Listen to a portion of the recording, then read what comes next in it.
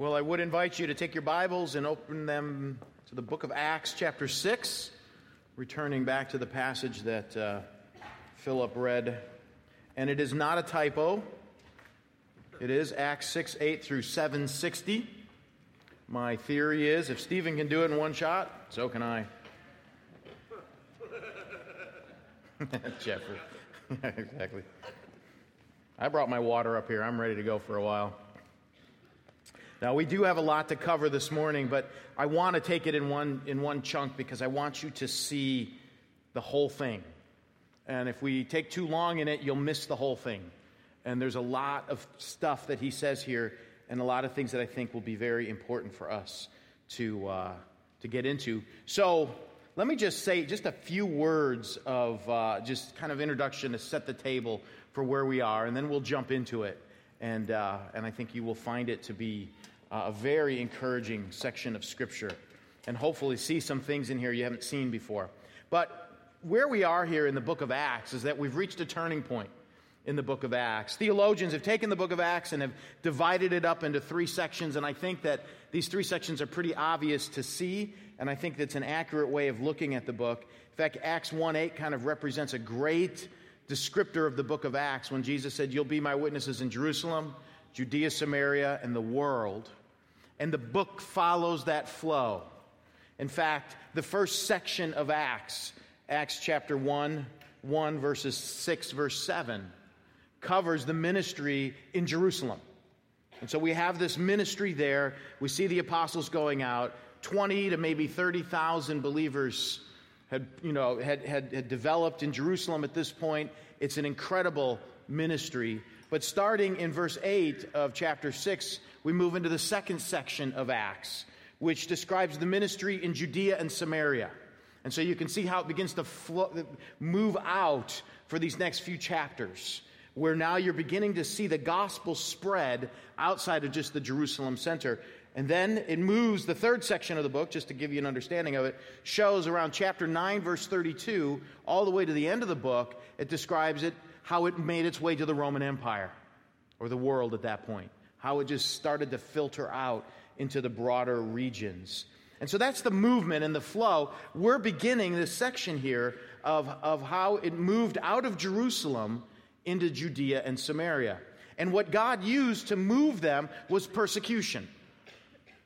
And that's what we're going to see here is the persecution that came upon the church at this point. And what prompted it, what caused this persecution. Because the reality, I think, and this is true as we'll see in the book of Acts, unless God puts a little bit of pressure on people, we don't really seek God. I mean, right? It takes trials and problems to get you to start going, God, what are you doing here?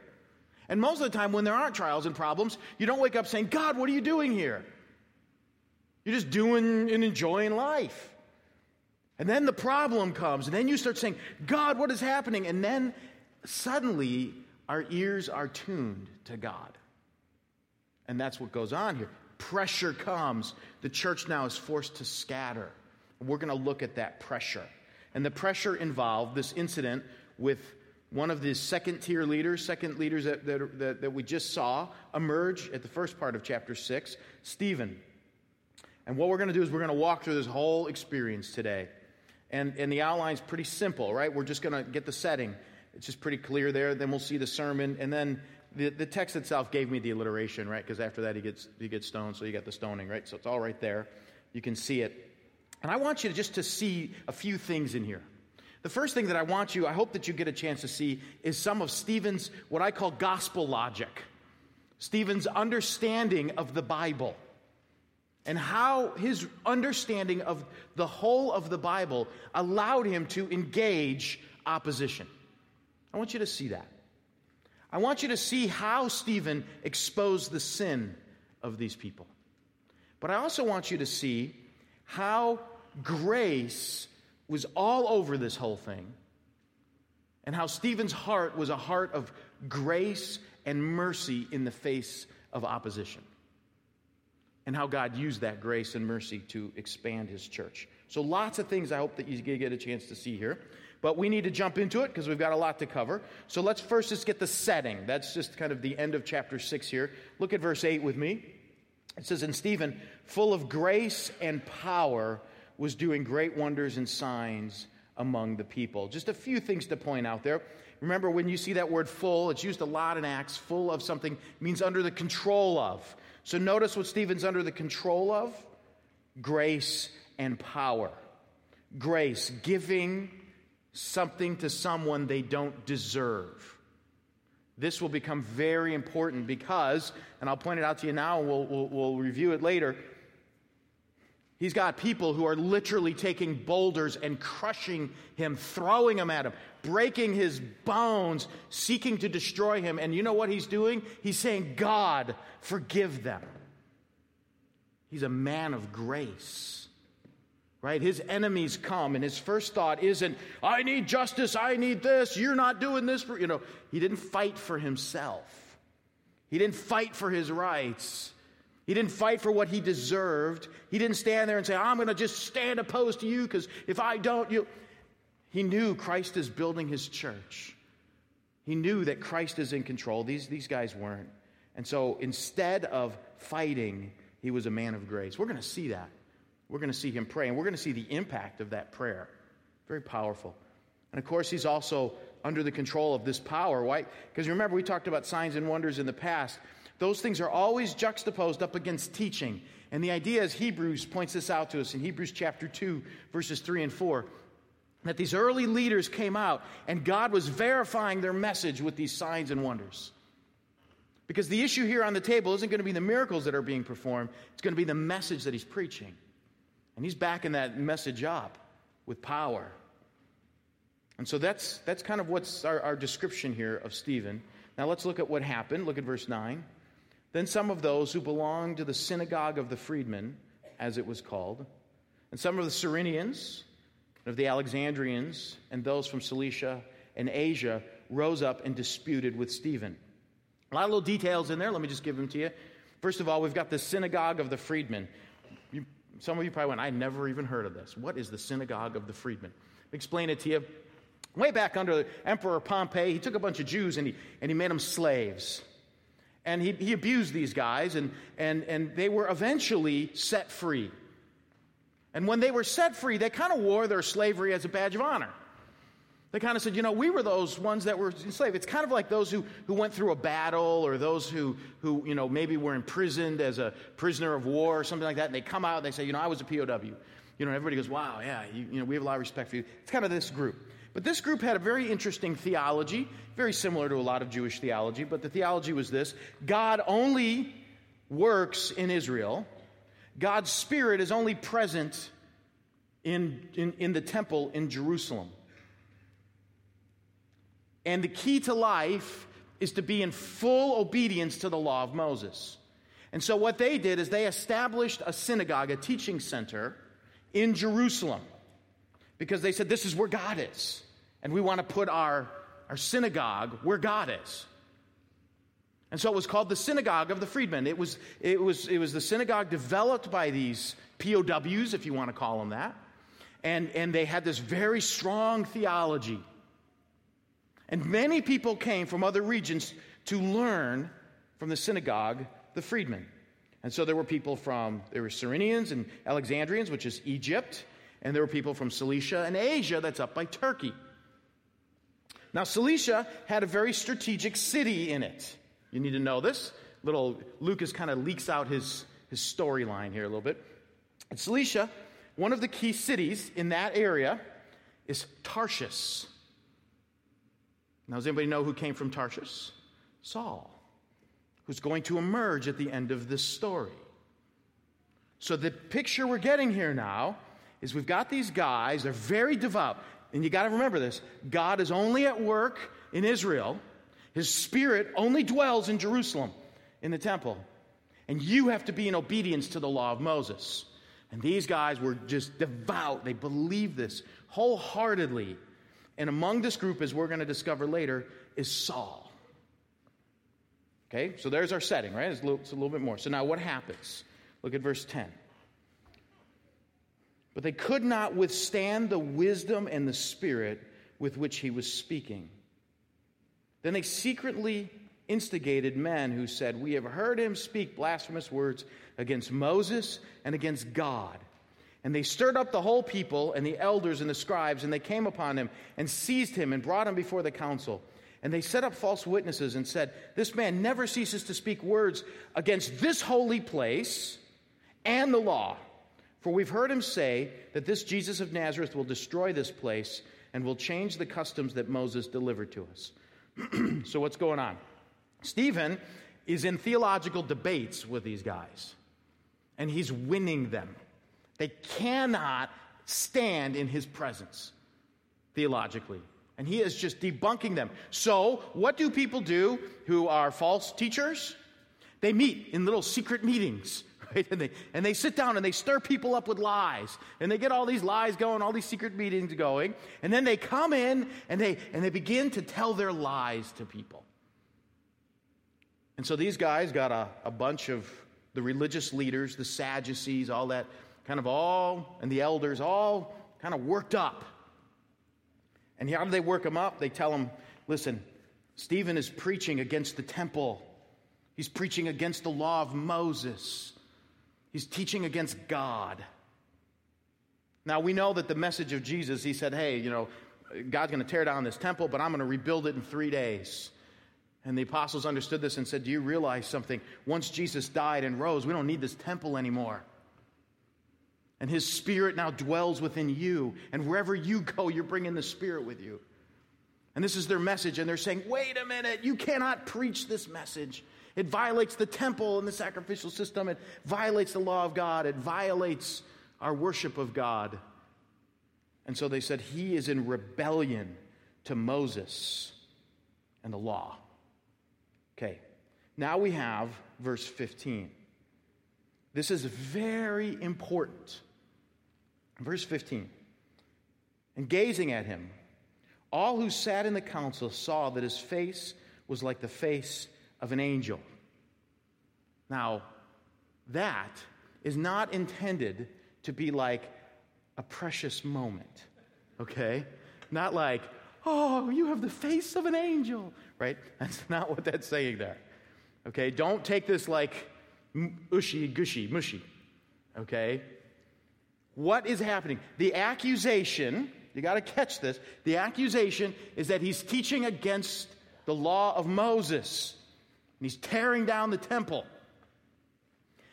And as he's standing before the council, his face is shining bright. Why would God do that? Well, maybe some of you are thinking about a passage of Scripture. You might not know the address of the passage, but you might be thinking of Exodus 34:29. Moses would go and commune with God. And when he was done communing with God, his face was what? Shining. It was bright. The people said, "We can't even look at it." And he'd cover his face because he couldn't look at it. God, I believe, is doing the exact same thing right here. He's saying, no, he is not against the law of Moses. He's in line with the law of Moses. In fact, I'm going to actually put the little Moses sign on him. Here's the Moses tattoo. You get a bright face to show you you're with God. That's what's going on. This brightness coming out of him. All of these people should have realized that what he's saying is true. He is not teaching against God. He's not teaching that God it doesn't work. He's not teaching against the Spirit. He's not teaching against worship. He's not teaching against the law. He's in total continuity with the law of Moses. God is illustrating that before them. Okay. Now, that's the setting. Now let's go to the sermon. Okay? So you get the picture here. He's arguing with these people who think that God only works in Israel, that the law of Moses has to be obeyed, and that God's Spirit only dwells in Jerusalem in the temple. Stephen is arguing differently. They are saying that he is in opposition to God, he's in opposition to the law, and now Stephen is going to make his case. And Stephen, as I looked at his we wouldn't necessarily call it a sermon, it was his defense. As we look at his defense, he actually had a 3-point outline. And so I did Stephen a favor, and I alliterated it. Okay? Because it's a 3-point sermon with an application at the end. It's great. And I'll probably go to heaven, and when I see Stephen, he'll say, why did you do that? Why didn't you give it a 3-point outline? But it is there. And here's what he does. There's 3 things that he says. Right up front. He says, first of all, he deals with the place that God works. And he says, listen, I'm going to tell you that God doesn't only work in Israel. That's his first point of his sermon. The second point is he's saying, you guys have a pattern of rejection against the law of Moses. Don't accuse me of being against the law of Moses. You have a pattern of rejection. And then the third thing he says is, now I want to talk to you about the presence of God's Spirit. God's Spirit actually doesn't dwell just in the temple in Jerusalem. So I'm going to talk about the place that God works, the pattern of your rejection, and the presence of God's Spirit. And then his application is, you guys are the ones in rebellion to God and Moses, not me. So that's his sermon. We're going to walk through it. Now what I'm going to do is I'm going to read through portions of this. I'm going to give you the outline up on the screen, and I'll read through portions of the sermon here. And then my heart is to just set the table for you to go back and read it again. There's a few details I will be skipping along the way because I want you to see the big picture. But then when we get, but hopefully that big picture will help you see and understand the details as you seek to study it on your own. So let's deal with his first point. Stephen's first point is the place of God's work. And what he does is he deals with Abraham. Okay? So let's look at verses 2 through 8 for a moment. Let me read them to you here. 2 through 8. He says this. And Stephen said, brothers and fathers, hear me. The God of glory appeared to our father Abraham when he was in Mesopotamia, before he lived in Haran. And he said to him, go out from your land and from your kindred and go into the land that I will show you. Then he went out from the land of the Chaldeans, and he lived in Haran. And after his father died, God removed him from there into this land in which you are now living. Yet he gave him no inheritance in it, not even a foot length, but promised to give it to him as a possession and to his offspring after him, though he had no child. And God spoke to this effect, that his offspring would be sojourners in the land, belonging to others, who would enslave them and afflict them for 400 years. But I will judge the nation that they serve, said God, and after that they shall come out and worship me in this place. And he gave him the covenant of circumcision. And so Abraham became the father of Isaac, and circumcised him on the 8th day, and Isaac became the father of Jacob, and Jacob the 12 patriarchs. So first thing he does is, listen, I'm going to tell you about Abraham. And he said, here's the key to this point. He says, God appeared in Mesopotamia. Now you might say, that really is not a real devotional point for me. Why is that a big deal that God, I'm just going to leave these glasses off here. I won't be able to see you real far in the back, but it'll be easier for me. God appeared in Mesopotamia. Why is that a huge point? Because they believe God only worked in Israel. Now, it's pretty interesting. The point that Stephen's addressing is a point that sometimes people can get in our culture today, where we might think God only works at Kishwaukee Bible Church. God doesn't work at that church over there. God, right? We can do the same thing these people were doing. And the reason why I'm giving you that illustration is to say you have to understand the tension. Sometimes we can put God in a box. And we can say, this is the only way God works. It's clear. I've studied it. I've seen it. God only works this way. Stephen comes along and says, you guys have this box, and you think God only is here in this little piece of land. I'm telling you, Abraham was in Mesopotamia, and God started speaking to him. And not only that, then he moves to a second point. When Abraham lived and he lived in the land, he remained as an alien and a stranger in the land. God didn't even let him build a house there. You think God's only at work in your little box? I'm telling you, Abraham didn't even set up a house there. He was an alien and a stranger. Not only that, when this law was being used, when circumcision was being given, these people weren't even living in the land. The law was even being exercised outside of the land. What's his point? His point is this. You have God in a box, and you think God only works in this little place. I'm telling you, when our whole nationality, when God was forming us, he did it all outside of this land. You got to take God outside of your box. Your box is too strong for God. God is bigger. It's too tight, I should say. God is bigger than your box. So his first point is dealing with this element that they only believed that God worked in Israel. That's why they built that synagogue. That's why they were there. That's why these people came from other countries. They had to be there. That's the only place. Okay. Now, he moves to a second point. This is really his strongest point of the whole thing. First, he's dealing with location of the work of God. God's working in places you wouldn't believe. That's his first point. Second point now is let's talk about obedience to the law of God. And he's going to show them that Israel has a pattern of rejection. The first thing he deals with is Joseph. Okay, look at verse 9. And the patriarchs, jealous of Joseph, sold him into Egypt, but God was with him. What's the first point? He says, now listen, when we look at Joseph, you got to realize Joseph was mistreated by his brothers. Now, why is he saying this? He's saying, for a moment, he's going to start saying, for a moment, I want you guys to think about something. The people of God, the children of God, the Jews, have had a struggle with accepting the one that God has raised up to be the right one. When God does a work, our first response is to say, no, that's not the way it's supposed to be. You can't work that way. Right? In our culture, we might say, you'd never use that church over there. God only works in this kind of church. Right? We're instant to say, no, God, you can't do that. Doesn't fit our theology, God. That's what he's saying. Joseph. So he says, now, first of all, notice, Joseph, the one that God raised up, was mistreated by his brothers. Now look at 11 through 16. Or I should say, we'll go through 10 through 16. And rescued him out of all of his affliction. Gave him favor and wisdom before Pharaoh, king of Egypt, who made him ruler over Egypt and over all his household. Now there came a famine throughout Egypt and Canaan and great affliction, and our father could find no food. But when Jacob heard that there was a grain in Egypt, he sent out our fathers on their first visit. But on the second visit, Joseph made himself known to his brothers, and Joseph's family became known to Pharaoh. And Joseph sent and summoned Jacob, his father, and his kindred, 75 persons in all.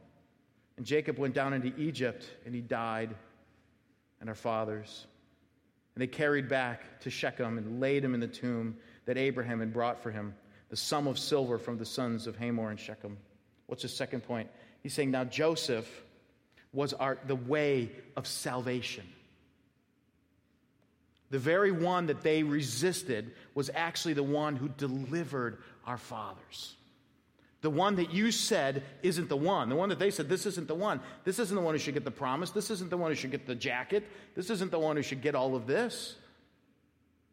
No, he's not the rightful heir.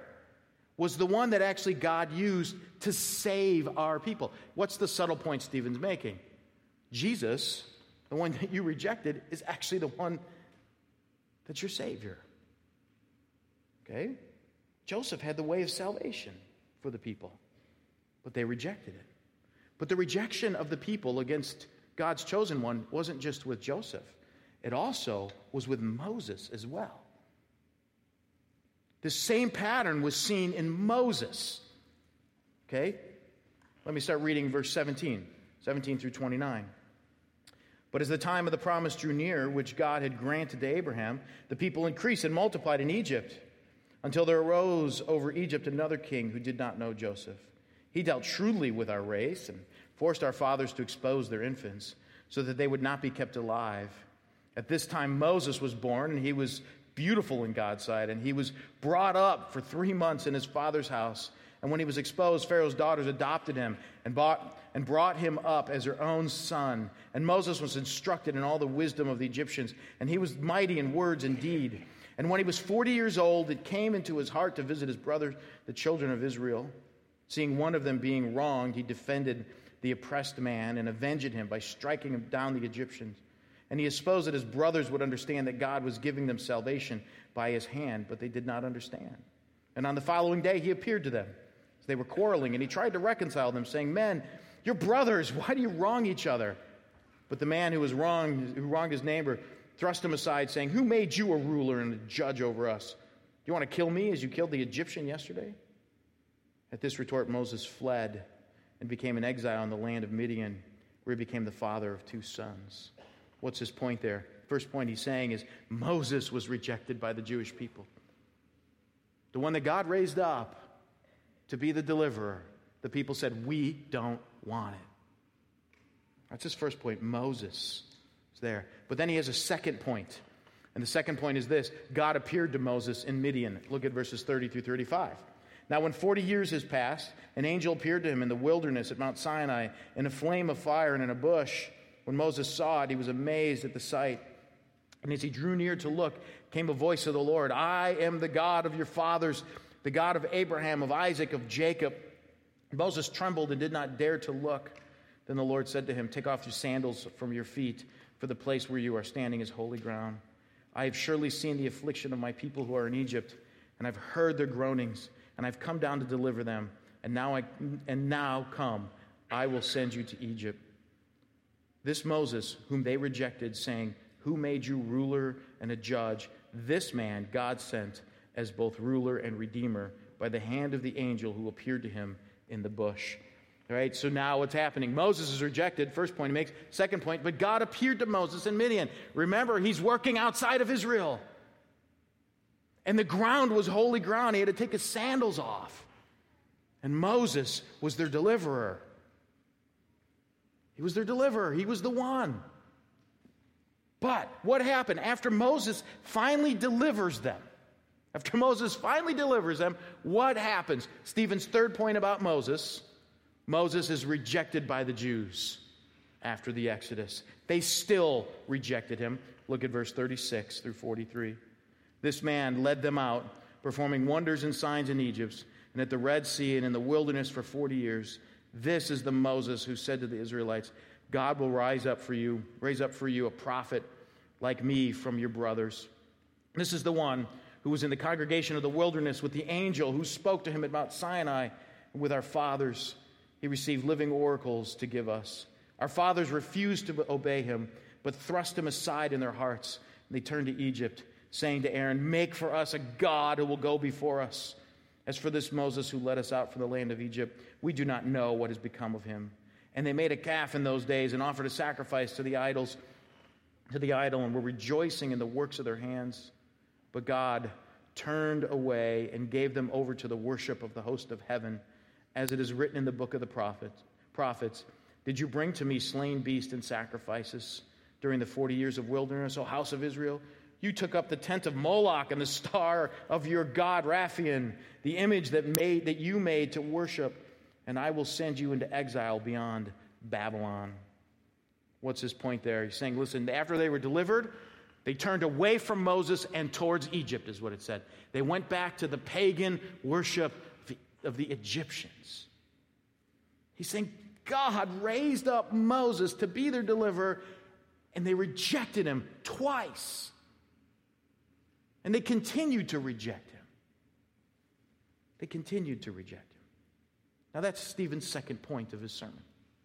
So his first point is God is at work in places that are way outside of your frameworks.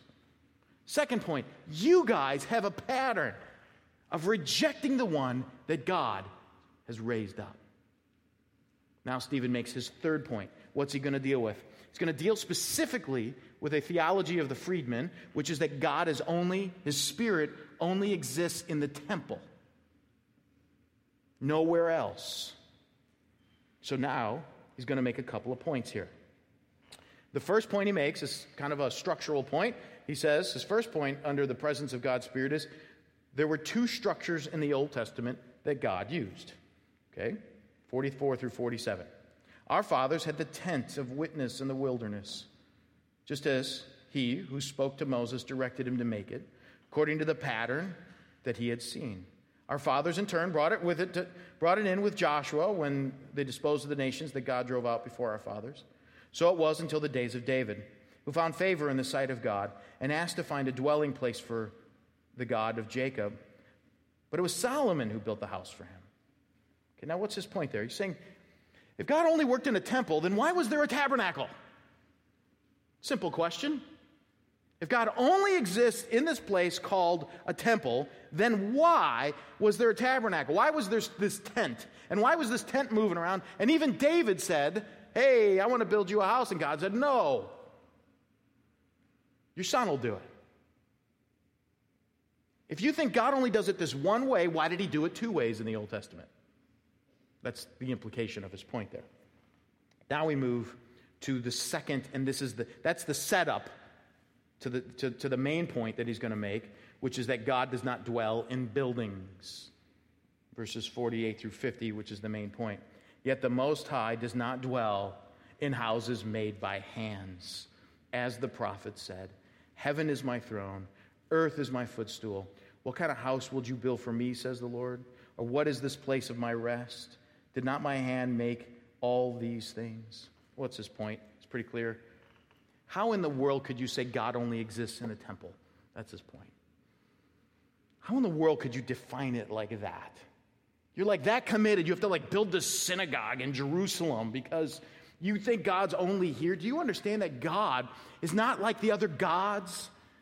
That he exists in some building, in some location, and we all got to make a pilgrimage to that place because that's where God is? Do you understand? God made the whole world. He sits in heaven and he puts his feet, figuratively, on earth. He's so much bigger. God doesn't live in the temple. We, as earth, exist in the presence of God. That's his point. God is so much bigger. Earth sits in the very essence of all that God is. The whole thing is consumed by him. He's everywhere. You never get away from his spirit. There's no hiding. There's no dark room in your basement you can get into where you're ever alone. God is everywhere, all the time. That's what he's saying. Your theology is so narrow, is what he's saying, guys. See, here's the reality. You think God only works in Israel?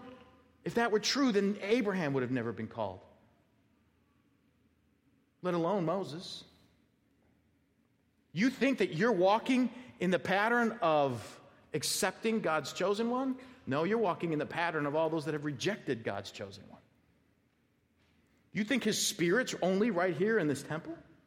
In this one spot? All of creation stands in the presence of God all the time. That's what Stephen is preaching. That's his point. You see it? Now he gets to his application. He does not hold back. He has 3 points in his application. First point, you are resisting the Holy Spirit. Verse 51. You stiff-necked people, uncircumcised in heart and ears, you always resist the Holy Spirit.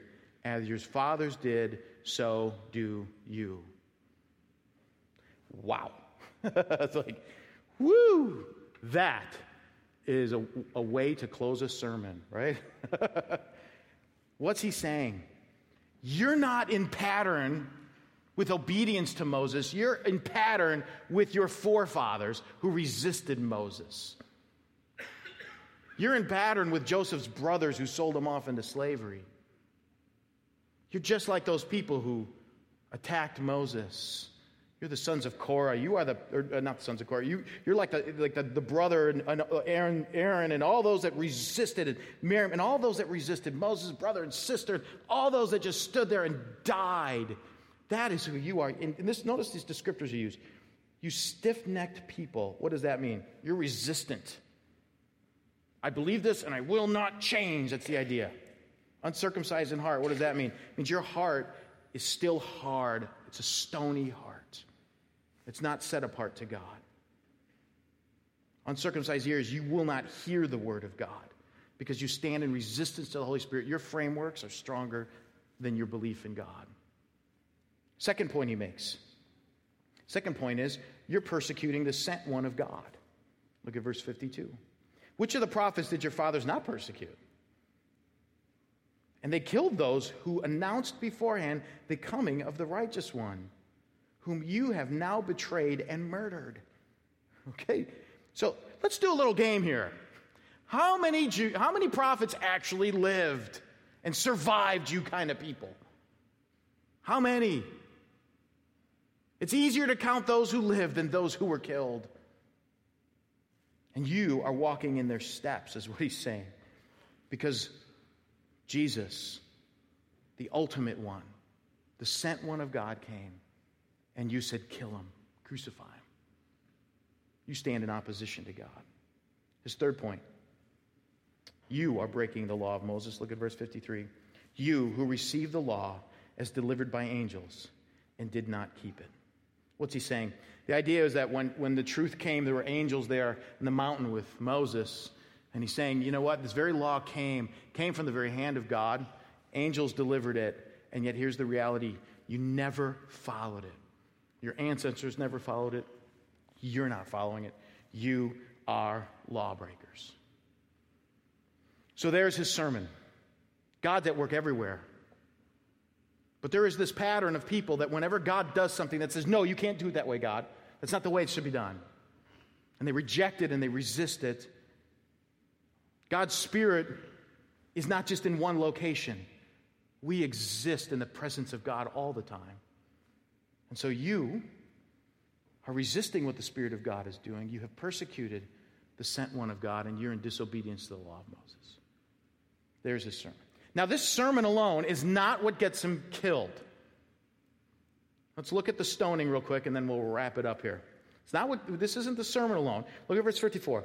Now, when they heard these things, they were enraged, and they ground their teeth at him. So that's right. You could get the picture. You don't need me to unpack all the Greek words there.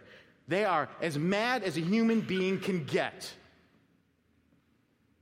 But they're not acting on this anger yet. They are just as angry as a human being could ever get.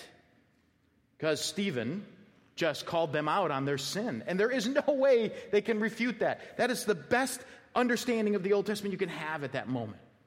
It's brilliant. But there's nothing they can say. He has silenced them.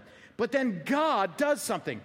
God does something to force these people to kill Stephen. This is what God does. Catch this now. Because you say, wait a minute, what are you saying, God? Look at verse 55. But he, full of the Holy Spirit, gazed into heaven and saw the glory of God and Jesus standing at the right hand of God. All of a sudden, God appears to Stephen. And now he sees the Father and he sees the Son. Now, if you were completely under the complete control of the Holy Spirit and God the Father and God the Son revealed their presence to you, would you say something? Of course you would. Of course you would. And so he does. Verse 56, and he says, behold, I see the heavens opened and the Son of Man standing at the right hand of God. God reveals himself. Stephen goes, I'm seeing Jesus. You can imagine Stephen probably didn't say it kind of like mellow, like, oh, hey, and by the way, I see God and Jesus. Right? You can imagine he's just enthralled at this moment. That's the tipping point. That's the tipping point to get him killed. Notice what happens. And he, full of Holy Spirit, sees this thing. Verse 57. But they cried out with a loud voice, stopped their ears, and rushed together at him. So what are they doing? He's saying he's seeing the Father and the Son. They are literally plugging their ears and screaming because they believe they're in the presence of blasphemy. They believe that they are being so holy that they will not hear blasphemy. So they plug up their ears, they scream, and they rush at him. Right? They're so holy, they're going to murder. Right? That's how holy they are. But God tips the scales to get them to rush Stephen. Right? God didn't have to show up at that moment, but he did.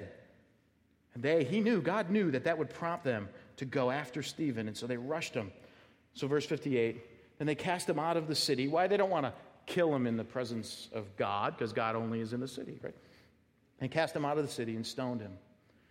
And the witnesses laid down their garments at the feet of a young man named Saul. So there he is. He's there. You know, he's from Cilicia. He's from Tarsus. He's there. I believe Stephen was the first evangelist he probably heard that he had to engage, right? This brilliant guy. And they throwing rocks at him. Now look at verse 59. And as they were stoning Stephen, he called out, Lord Jesus, receive my spirit. And falling to his knees, he cried with loud voice, Lord, do not hold this sin against them. And when he had said this, he fell asleep. So he's standing there. They're throwing boulders at him. He's falling to the ground. And what's he doing? He's praying that God would forgive them. Right? Now, none of us in our flesh could do that. Is it right? Because I've held, sins against people for a lot less, right? No one has ever thrown a big rock at me trying to crush my head. Right? But yet, he's praying, he's interceding. God, do not do this. In the presence is Paul. Now, I'm doing some conjecture here. I'm sure that Stephen and Paul had some kind of conversation. And I'm sure Paul, fiery Paul, probably argued with Stephen. He was one of the people that was arguing. Just somewhat of a conjecture here. But Luke is setting this up for us. He wants us to get us a little understanding of Paul. The way Luke works is he always kind of introduces his characters early on, and you get a little background before they become prominent, and that's what's happening here. Little did Stephen know that when he was praying and interceding for forgiveness, that the man who would actually launch the worldwide missions movement was in his presence right there. One of those that was participating in the murder turns out to be one of the people to launch the movement. Could you imagine Stephen holding bitterness against this person? God is going to do what God's going to do. I don't think Stephen controlled God at this moment. But Stephen missing out on the opportunity to pray for his persecutor, believing not only that God can forgive, but God can do a lot. I could just imagine if one of the Christians that was killed by an ISIS soldier, if they were praying for that ISIS soldier, maybe one of them could launch a worldwide movement into the Middle East and be the next Apostle Paul, coming out of ISIS. Could you imagine that? Could you imagine coming out of the persecution against the church could be the chief evangelists for the next move of God somewhere in the world? This is what he's doing. This is why he's full of grace. Somebody's throwing a rock at his head and he's saying, God, forgive them. God, have mercy on them. God, do not hold this sin against them. Do not punish these guys in hell for what they're doing. I know they're stiff-necked. I know they're uncircumcised in heart and ears. I know that they're in rebellion to the law of God. Save them. Save them. That is grace. And God answered Stephen's prayer. And in just a few chapters, the worldwide movement of missions will begin by a man who witnessed this whole thing. Incredible. So let's wrap it up. We made it through. Big chunk. I think it's the largest I've ever preached in my life. Big chunk. But what do we do with it? A couple things just to kind of think through, and then I've got some key points I want us to pull. But just in general, first of all, observations I've made is I appreciate the fact that Stephen was engaging these people with the truth of the Scriptures, the logic of the Bible. One of the things why we like to preach expositionally here, one of the reasons why I like for people to study whole books of the Bible and not just verses out of a Bible, is because there's a logic in this. And this particular logic fit his audience. He was speaking to his audience. And you can do the same thing. There are people out there who've got a lot of messed up ideas about God, a lot of messed up ideas about the world, and the answers are right here. And we have everything right here in front of us. And all of you are able to understand this and engage it at some level. It's all right there. There's a logic to the Bible, and that's what I want you to be able to get as Christians, to see the logic of the Scriptures. Second thing, though, that really has come to my mind is that God moved the tipping point for this persecution because the people needed to scatter. And sometimes without the persecution, you don't move. We don't move, right? We get comfortable. And it's amazing how our prayer life kind of becomes non-existent when there's no crisis. And we stop listening. And God is going to move this. He did not want it to be 30,000 people in Jerusalem. God had a vision for the world. And he had to shake them up to get them to see that. But there are some lessons here. There's 5 lessons that I want to pull, and then I'll be done here. The 5 lessons are this. First one, as I read through this story, a lesson that I learned is that God doesn't want us to sit here and do nothing with the truth we've been given. Stephen engaged with his truth. God allowed all this to happen so the truth would go forth. This is what it's about. It's about that kind of movement. It's why we always talk about engaging here, engaging in people, engaging relationships, this kind of thing. It's, this is a passion of God. It's a passion of God. It's why we're here. Second, God uses persecution to accomplish his work. I want us to really reflect on that, because it might not be people trying to kill us with rocks, but it can be problems. We live in a fallen world and a fallen body surrounded by our own sin and the sin of others, and there's constant pressure. And in the course of all of that pressure, sometimes it's easy to think, God, you're taking me out. But the reality is that pressure, he's putting you in the game. He's putting you in the game. We will see in the book of Acts that persecution is how we get on the field. Problems are how we get on the field. Issues are how we get on the field when we bow our knee and say, God, use this. Let me be an agent of mercy and grace. Fill me with your Spirit. Fill me with your grace. Send me into the game. I'm not going to say I'm sidelined until everything gets all in order. Nothing gets in order. And when we're waiting for things to get in order, that's a basically code word for it. That's when I don't want to pray. Persecution is the way he uses it. That's the environment that the mission is to advance. 3, following Jesus will cost you everything. That's a pretty obvious point there. In Stephen's case, it literally was his life. But for us, it's our life, and it might be a slow death of 20, 30, 40, 50 years. Dying to your agendas, dying to your own vision for what you want, dying to your own image, dying to your own perceptions that you want people to think of you, dying to all of that all the time. But here's the fourth point. The sinners and the rebels are not in control. God is. Stephen sees God and Jesus there, and he realizes these guys aren't in control. That's why he could pray for forgiveness. He's not thinking, well, if I withhold forgiveness and we punish them, then, see, I'm just enabling them. Grace just enables people to sin more. No, it doesn't. God's in control. The sinners don't control it. God does. Stephen saw that. That's why he could pray for grace. And it's pretty clear. God saved Paul. Paul launches a movement. And the fifth point, God's vision and outcome for your life and your problems are bigger than you could ever imagine. I don't think Stephen would have understood the impact of that prayer. Could have ever understood. And the situation of your life might be so huge and so powerful that you feel like rocks are coming at your head and you're going to die. And I'm just telling you that the outcome that we see in the book of Acts at those moments are always bigger than what anyone could have ever imagined. That's why we walk by faith. We believe, yes, this is huge.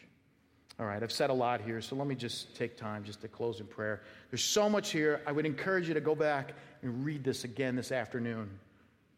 There's many things we missed, but please don't miss the truth that's there. But let's just pray.